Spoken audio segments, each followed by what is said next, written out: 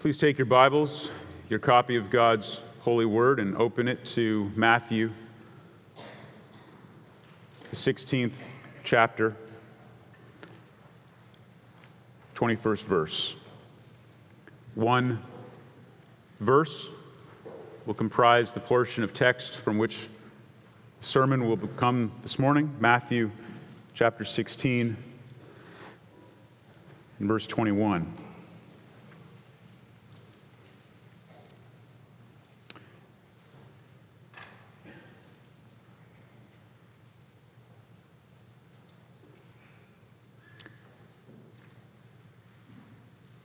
Listen again to God's word.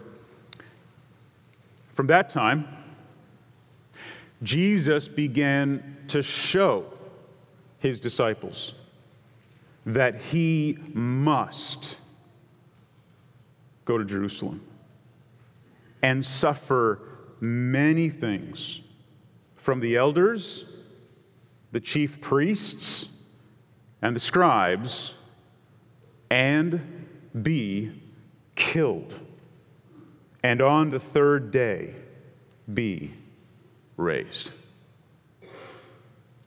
May God add his blessing to the reading of his word. Beloved, there's a context here to the passage of Scripture that I just read to you, and it fits within the entire scope of the Word of God and redemptive history. The Bible that you hold in your hand is one story. It is one book. It is comprised of many covenants that God has made with his people. It begins in the garden and it ends in a new garden. It begins with creation and it ends with a new creation. It begins with the first Adam, and as a result of the coming of the second Adam, there will be a return of that second Adam where we are able to receive all of the glory and all of the promises and all of the inheritance that he intended for his people. Throughout this one story, there is a thread that runs through all of it, and that is the promise that God made to himself to redeem for himself a people. That promise is what the writer to the Hebrews calls the eternal covenant.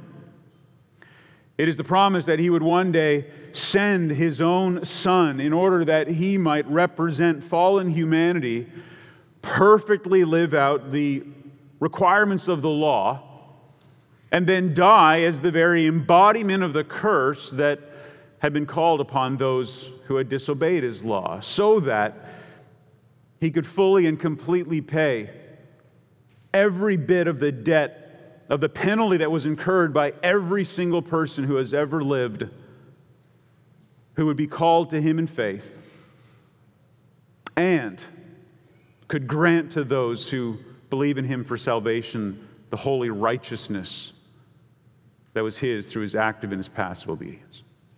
And Matthew writes his gospel, his story of Jesus' life, as a way of really kickstarting the new revelation that has come after a 400-year period of silence and the closing of what we call the Old Testament. In fact, in the covenant that the people had in the time of the Jews, their concept of God's word would have begun with the Torah, the 5 books of Moses, Genesis, Exodus, Leviticus, Numbers, and Deuteronomy, and it would have ended with some of these historical books. Specifically, what we have is the book of Chronicles. It was just one large scroll, and it ended their version of the Old Covenant. The same 39 books we have in our Bible, but they just had it organized slightly differently. And that book at the end began with a genealogy, and therefore the writers of the New Covenant, of the New Testament revelation of God, after his new covenant was given through Christ, began with a genealogy, and that's what you have in Matthew. And Matthew is writing to the Jews to help them understand that this Jesus whom they killed is in fact the Messiah, that he is the promised one. And they want to see that he is the King of the Jews. And so one of the things that he does throughout his entire gospel is that he brings them back to this reality. And in the immediate context of what we'll look at this morning, that revelation has just dawned on one of the leaders of the disciples, a man named Peter. Peter, as you'll know, was one of those disciples who was never afraid to speak his mind.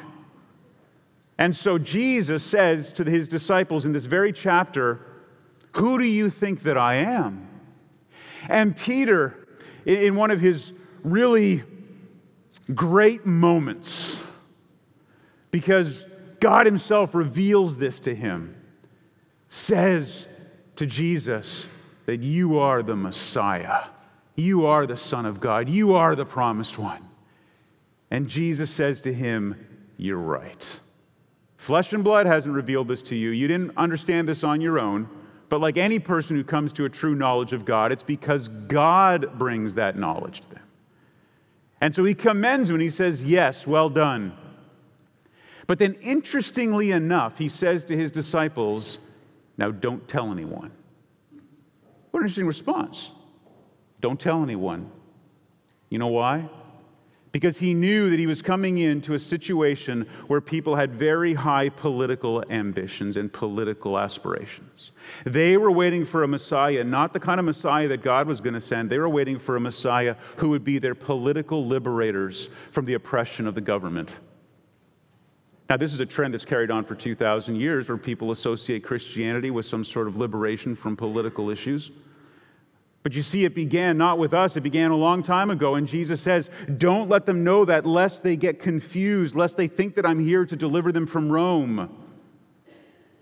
Now, interestingly enough, word did get out. And by the time Jesus came into Jerusalem, the week before he was crucified, what is oftentimes called Palm Sunday, the people were gathered and they were ready for him. And they threw down the palm branches. They threw down their cloaks. And they said, "Hosanna, Hosanna." And it appeared to be some sort of celebration, like they believe, here he is, the Messiah. And on one level, they did believe that he was the Messiah. The problem was they believed he was exactly the kind of Messiah that Jesus said they would think that he was, and caused him to tell the disciples to stay quiet about it. You see, they just wanted him to come and overthrow Rome. This is why we don't celebrate Palm Sunday here, because Palm Sunday was not a celebration, literally, of Jesus Christ, the Messiah, the true Son of God. It was a farce. The very same ones who were crying, "Hosanna, Hosanna," at the end of the week were crying, "Crucify him, crucify him." Because nothing will change people's impressions about you quicker than disappointing them that you're not going to provide them with the political liberation they elected you for. You see, Jesus went from being this savior in their mind to being a scandal, and that was all part of God's plan. And so when Jesus says to his disciples, "You are correct that I am the Son of God, I am the Messiah, I am the one who will come," you need to be careful to understand what that means. That's why in verse 21 of Matthew 16, it is from that point forward that Jesus shows the disciples what it really means to be the Messiah. That point forward, that time onward, is the time when the disciples realized he really was the Son of God.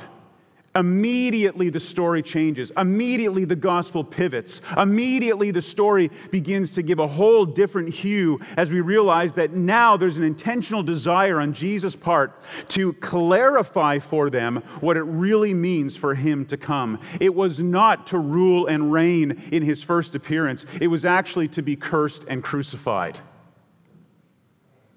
Now, let's look more carefully at the text.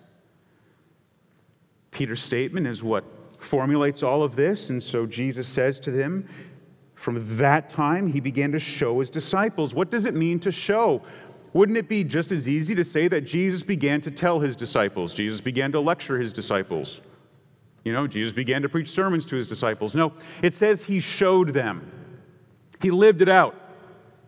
Everything that he did was to demonstrate that he was not what the people thought he was going to be. I love this story in Luke where Jesus stands up in the synagogue and he reads a portion of Isaiah and he says that in your hearing this has been fulfilled, and the people are really excited because it sounds like he's the Messiah. And then he reminds them that when the prophets were sent, They were sent to the poor and to the Gentiles, to the poor and to the immigrants and the aliens. And the Jewish people go from celebrating him to turning on him and trying to throw him off a cliff. They didn't want that kind of Messiah. They wanted somebody who would come to validate their self-righteousness, to pat them on the head and tell them how wonderful they were in all the good deeds they were performing. What faithful little Jews they were. They went through all the ceremonies and rites and rituals and fasting and tithing and all the stuff they did. Oh, good for you. You're just the kind of people that I came to save. And Jesus came preaching the opposite message. He said, I'm not coming here to save those kinds of people. Why? Because I'm like a physician that comes to heal the sick, not the people who think they're well. And my greatest appeal to you this morning, friends, is God forbid that you're assembled here because you think you're already well. Grew up in a Christian home, you went through all the little Christian rituals, you got all the little badges and ribbons, perfect Sunday school attendance, come to church every Sunday, faithfully tithe, do all the outward external things. You don't do all the things Christians aren't supposed to do. And yet, at the end of the day, there's not a genuine conversion. May we all understand how sick we really are and how much desperately we need the grace and mercy and love of a Savior who comes for just those kinds of people. May God forbid that we ever be known as a place that is only welcoming to those who look really good on the outside and cleaned up, but rather as a place where those who realize their desperate need for a Savior come and hear the message that he has said, which is, come to me, you who are weak and heavy laden, and I will give you what? Rest. May this be a place of rest. He doesn't say, come to me and I'll give you a new set of laws to live by. Come to me and I'll give you rest from that because I've done it for you. You see, Easter is a celebration of those who were most desperate, seeing in the face of their Savior the resurrection promise that one day all will be made right. Everything that's hurting you right now, all the pain you're suffering, all the losses you've endured, all the confusion that racks your mind, all of the providences that were dark and difficult, all of the losses, everything that is a result of the curse in which we live as cursed people on a cursed earth will all one day be reversed and glorified in the resurrection. And we will somehow, in some way, see all of it through the lens of God's divine providence and his kindness, and it will actually turn into something for which we give him glory and rejoice forever. That's your hope today. Brothers and sisters, if you're in Christ, that's your hope today. And I just want that to cascade over you. It's just a waterfall of peace. The greatness of the glory of the resurrection is the hope that one day we too will be resurrected. But that couldn't happen unless first there was a cost that was to be paid, a penalty to be paid. And so notice that it was really Jesus' teaching of his disciples that he must go to Jerusalem. That word must is important. It's an absolute necessity. The word must in the English language doesn't really cut it. It was absolute necessity. There was no other way. Satan tried on numerous occasions to get Jesus to accomplish something some other way. The person most opposed to Jesus setting his face towards Jerusalem, as it says in Luke 9:51, was Satan. That's why when Peter, a little while after this verse, and you know Peter, he can't say anything really good without following it up with something really stupid, tells Jesus, no, he takes Jesus aside, which is good. You don't want to rebuke Jesus in public. You know, Peter's very careful about how he does this, very respectful. Pulls Jesus aside and says, that can't happen. You're not going to die. And Jesus says, get behind me. Who? Satan. You know, you don't want to be called Satan. I mean, you don't want to be called Satan by anybody, but much less by Jesus. Here's Peter. He's all proud of himself, like, yeah, guess who nailed it? You're the Messiah. That's right. 5 minutes later, get behind me, Satan. You see, he didn't understand. The people who want to get in the way of Jesus going to Jerusalem are the people that are doing the works of Satan. Satan didn't care if Jesus got killed. Satan cared if Jesus got crucified.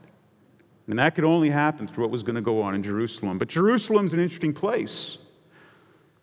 Jerusalem is a city that has been the center point of many of the covenants. It was Jerusalem that Melchizedek was the king of. Remember him? The king of Salem, the king of Jerusalem. He's the one who in Genesis 14:18 meets Abraham after he has defeated the kings. And he sets bread and wine before him. And Abraham gives him a tenth of everything as a tithe. Melchizedek was a priest of God long before there were any priests in the Old Testament, long before there were any Levites, long before there was Levi from whom the Levites came. You see, he was an eternal priest, the very same kind of priest that Jesus is. It was also that very same region in Jerusalem where Mount Moriah is, and that was where Abraham was told to take his son Isaac in Genesis 22:2 and to kill him as a sacrifice. It was also the place that David captured from the Jebusites, from the people who lived there in 2 Samuel 5, and he made it the city of David. It was into that city of David that the new David would go. It's from Jerusalem that Jesus would ascend. It is to Jerusalem that Jesus will return. In fact, on the new earth, it will be a new Jerusalem, illuminated by the very glory of Christ that will come down. That 15-acre original plot of ground around the Gihon Spring, it's not really holy ground, but it's certainly covenantal ground. It's a piece of real estate that God has set apart as the stage on which so many of the infinitely important arrangements between him and humanity have been executed. It was to there that Jesus says, I have to go to that place.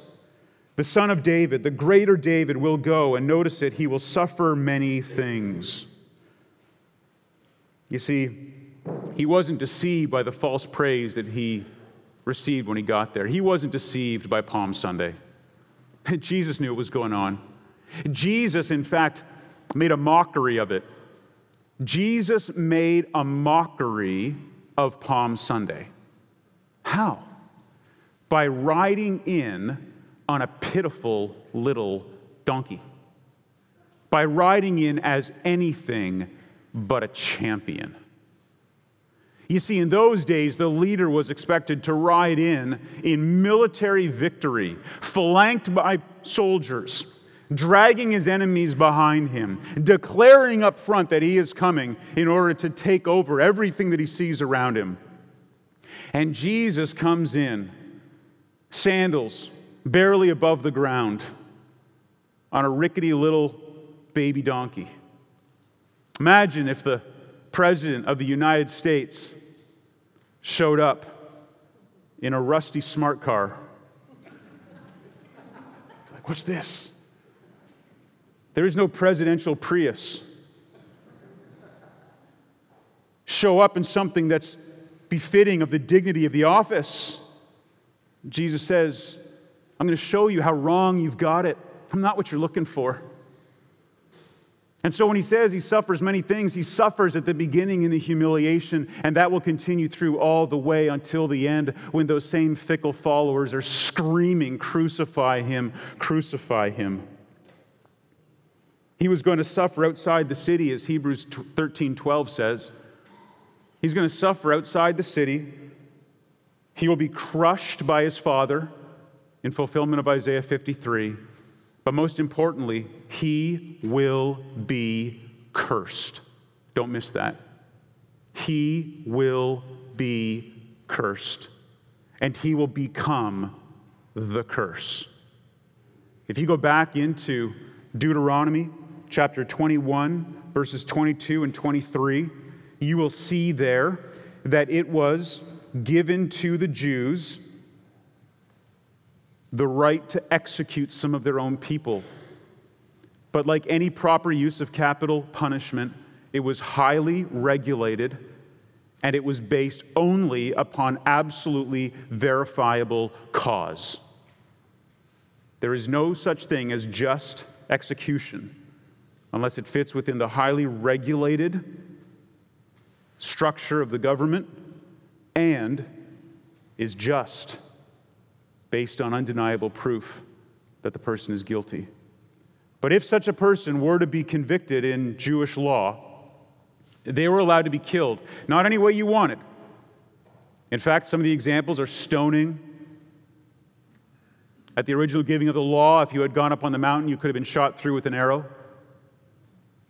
But no matter how they were killed, if it was meant to set them apart as being exceptionally wicked, exceptionally depraved, exceptionally cursed, as it were, they would take that dead body and they would ram it through with usually a stake of some kind, a large wooden pole, and then they would hang that body up on the pole. Or they would take that body and they would hang it on the city gates. And that was meant to be as humiliating as possible. Not only were we killing the person, but we were desecrating their dead body. It was meant to serve as a warning, but though God permitted it, He said, you must take that body down at the end of the day and bury it. Because even the human body is something that God created and has dignity. But the hanging of the body was the sign of the ultimate curse. This is why back in Numbers 21, the snake was put up on the pole. Remember the bronze serpent? You see, the bronze serpent represented the curse. The serpents were the ones who, because of the people's violation of the covenantal restrictions that God had set there in their relationship, the serpents had come in, they were biting the people were dying. God brings deliverance. And so the serpent is put up on the pole because God crushed the serpent who was crushing the people. The serpent then is the one that represents the fact that God has put an end to the curse. And then when you look to that bronze serpent, and Jesus had to remind Nicodemus of this, when the people looked to that serpent, they were healed. The serpent didn't heal them. The serpent was a sign that the serpent had been crushed. God healed them. And that's why Jesus says during that late night, dark alley conversation with Nicodemus that when I am lifted up, I'll draw people to myself. He says, I'm that curse. Cursed is the one who hangs on a tree. I'm going to suffer. I'm going to hang on a tree. I'm going to become the curse. The Father is going to crush me and destroy me in order that those who put their faith in me will never be destroyed. It's all part of the suffering, folks. And so he says that I'm going to go there and I'm going to suffer it.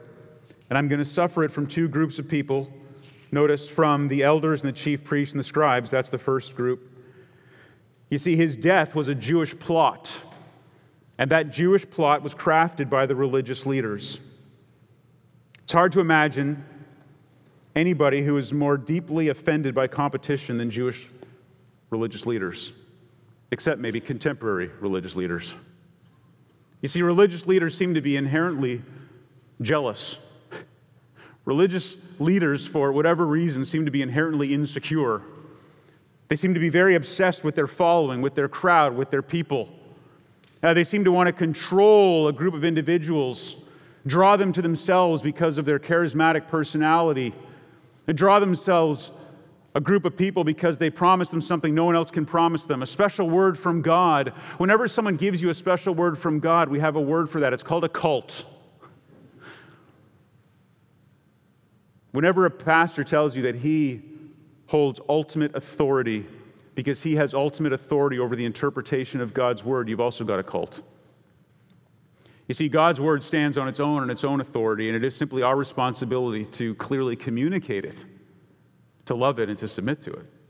But these religious leaders, they thought they had sort of curbed the market on all things that people would want. And so when Jesus came, he was a threat to them because when he preached, even the people said, no one preaches like him. He preaches with authority and with integrity.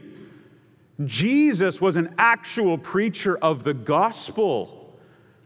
And so as a result, the Jews hated him.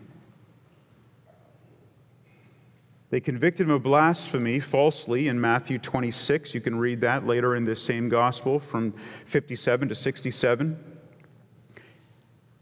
They falsely accused and convicted him of blasphemy by dragging in those who were willing to state something that wasn't true. But that wasn't enough. Just think about this for a moment. The Jews could have killed him. They'd tried numerous times before. They tried throwing him off a cliff. They tried stoning him. I'm sure that somebody would have been very happy to hire an assassin to get up close and stab him with a knife. There was lots of ways they could have killed him. But killing him wasn't enough. You see, justice and integrity demand restitution. They demand what is legally just. But hatred demands destruction. Only hatred demands destruction. Justice is never enough for the person who hates. They have to utterly and completely destroy. And the Jews hated Jesus so much that they needed to utterly and completely destroy him. And the only way for them to completely destroy him was to make sure that he was crucified. Because if he was crucified, even the common people, even the common Jewish people would know that he wasn't really the Messiah, because no Messiah could have been crucified. No Messiah could have been crucified because to be crucified is to be cursed, and nobody who is cursed could be the Messiah. Do you see the logic? That was kind of their syllogism for understanding this. If he is crucified, that guarantees that he is not the Messiah. And so the religious leaders had to find a way to get him crucified. And so for them to get him crucified, they had to find a partner. And it's usually the case, if you can find somebody that you hate and find someone else who hates that same person, you can form a coalition. And it's usually political, and that's exactly what happened here. Notice, they found some people to collaborate with. It was the Roman authorities. It was the Gentiles. And so, because they knew they could manipulate Pilate, because Pilate was very concerned about his poll numbers, they were able to get him to allow them, through the Roman government, to crucify Jesus. Mission accomplished. Now he's crucified. Now they get to wash their hands of it. Not us, no idea. Apparently Pilate thought he ought to be crucified. They don't even have to accept responsibility. It's amazing. The Jews are not only powerless, but they're also controlled by cowardice. They knew the people loved Jesus. They knew the people would riot against them. And so this way, it was brilliant. They got to bring in the Romans. The Romans got to execute him by crucifixion because the Jews weren't allowed. And they got to wash their hands of it long before Pilate did and say, well, I guess nobody's responsible for this. Certainly not us. It's brilliant. Oh, it's brilliant. It's brilliant, and it's demonic, and it's sinister. But it all fit within the overall plan of God, which is what's so remarkable. But the next part of the verse, it says that he had to be killed, is because crucifixion was required. And because crucifixion was required, the Romans had to get involved. And for the Romans to get involved, the Jews had to set up Jesus. Because the Jews couldn't kill him, and the Romans wouldn't kill him. The Jews couldn't crucify him, and the Romans couldn't care less if you've got someone traipsing around as your king, because what does it matter to them? But together they could get him crucified. Together they could blame each other. Together they could walk away scot-free with their hands washed of it. Together they fulfilled, ironically, what is in Acts chapter 2 and verse 23, perhaps the most important statement about this anywhere in the Scriptures. And if you struggle with the idea of God's sovereignty, if you struggle with the notion of his election, if you understand that he took from before the foundation of the world those who are going to be his and chose them and orders and orchestrates every single moment of all of humanity, if that's something that you understand, you'll glory in this. If you struggle with it, this might help you see it. Acts chapter 2 and verse 23, in the middle of Peter's sermon to the Jewish people, he says this Jesus delivered up according to the definite plan and foreknowledge of God, the eternal covenant. It was God himself within the context of the Godhead determining within themselves before creation that this is how the eternal covenant of redemption would unfold. They decided all of this. Oh, but does that give mankind freedom from responsibility? No way. Look what he says. Though it was his plan, his foreknowledge, you crucified and killed by the hands of lawless men. lawless men, coordinating with other lawless men to have Jesus crucified according to the sovereign plan of God. You see, all of that was necessary. All of that was foundational for him to say what he says next. Because it was the Jews and the Gentiles together that killed Jesus according to the sovereign plan of God, in order that, don't miss this, Jews and Gentiles together can be saved by the sovereign plan of God. Amen? It's essential. Are the Jews to blame for his death? Yes. Are the Gentiles to blame for his death? Yes. Does God take some special interest in which particular nationality is to blame? No. What he's trying to symbolize there is that everyone is responsible. And everyone, if they put their faith in that crucified one, can be redeemed because he rose again. That's the promise. And that's why at the end, he summarizes it all by saying this, and on the third day be raised. God the Father, God the Son, God the Holy Spirit. Each one attributed with the act of raising Jesus from the dead. God would raise him from the dead. The Spirit raises him from the dead. Jesus says, I lay down my life, I pick it up again. What it shows is what theologians refer to as the inseparable operations of the Trinity. There are no multiple wills of God. There is one plan, one will. It is true that as it unfolds in history, one particular person of the Trinity, maybe more specifically identified, is involved in that particular attribution of the will of God, but they are all together working, always as one, together, according to their eternal sovereign plan. And so Jesus Christ, raised from the dead, together, the Father, Son, and Holy Spirit orchestrate the greatest miracle of all time. Now, my invitation to you today is very simple. I want you to remember that in the book of Romans, chapter 8, verse 11, we are reminded that the very same power that raised Jesus from the dead gives new life to the soul of those who are genuinely converted. And to those who are in Christ, he will also use that very same power to give you a new resurrection body in the new earth when he returns. So I invite you as a believer to remember that today. Remember that in your suffering. Remember that in your guilt.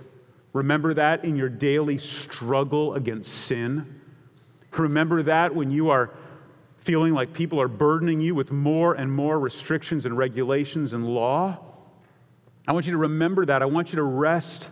I want you to be encouraged by the resurrection as a sign that, yes, one day I too will be resurrected. But for those of you that are not believers today, not Christians, please, this is a humble invitation to you, not to clean yourself up and then come to God, but to come to God that he will not clean you up, but completely remake you.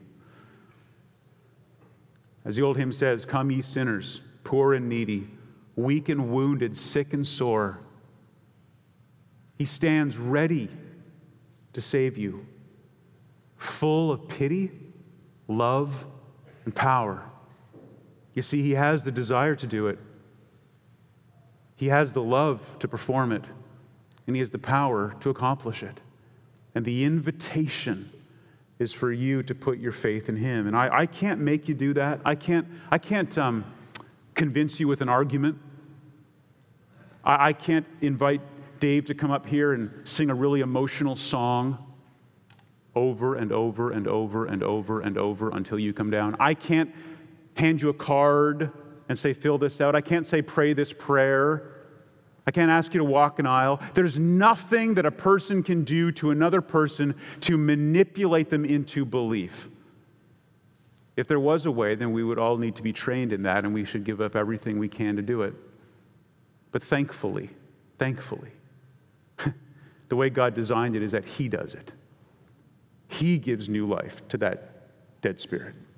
He gives new life to that soul. Can I just say real quick to you parents, because you got your kids in here, parents, can I just remind you about that truth and have you celebrate it?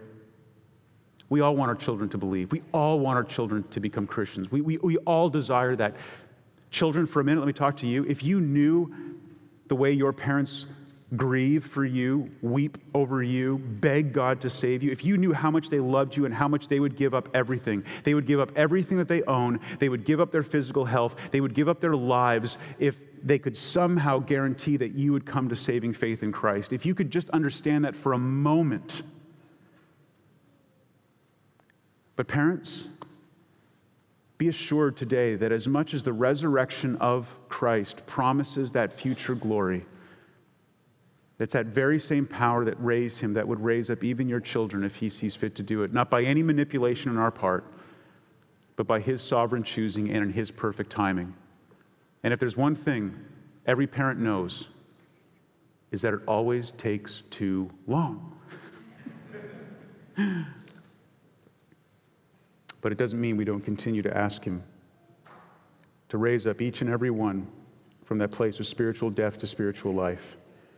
So you say, well, then what can you do, Pastor? You can't seem to do much. Well, here's what I can do. I can pray that God, in his mercy, would save those who came under the hearing of his gospel today. And that in his mercy, he would draw you to himself. And that through that, you would come to a knowledge of that truth. And that you would repent and believe and follow him in grateful obedience. Just like those disciples learned to do, not during his ministry, because we know that when he died on the cross, they scattered. But after he had resurrected and finally showed them who he was, and the Spirit came and everything changed, the same can happen for you today. May God do that for his glory. Father in heaven, thank you for this simple word today. Certainly not able to do justice to the magnitude of this text, but I pray that today we would be able to see just a bit more clearly how important it is to remember that your sovereign plan was unfolding in every aspect, and that as we gather together today to celebrate your rising from the dead, that it is a historical reality. It is reasonable and rational. But there's so much more than that. It is spiritual and eternal. And it is also redemptive for those who put their faith in you. Help us to look forward to the day when all is made right, when the curse is undone, and when the resurrection occurs. And we all, who are yours, gather together again to sing like we're about to right now, with hearts filled with praise for what you have done for us in Christ. For it's in his name we pray. Amen.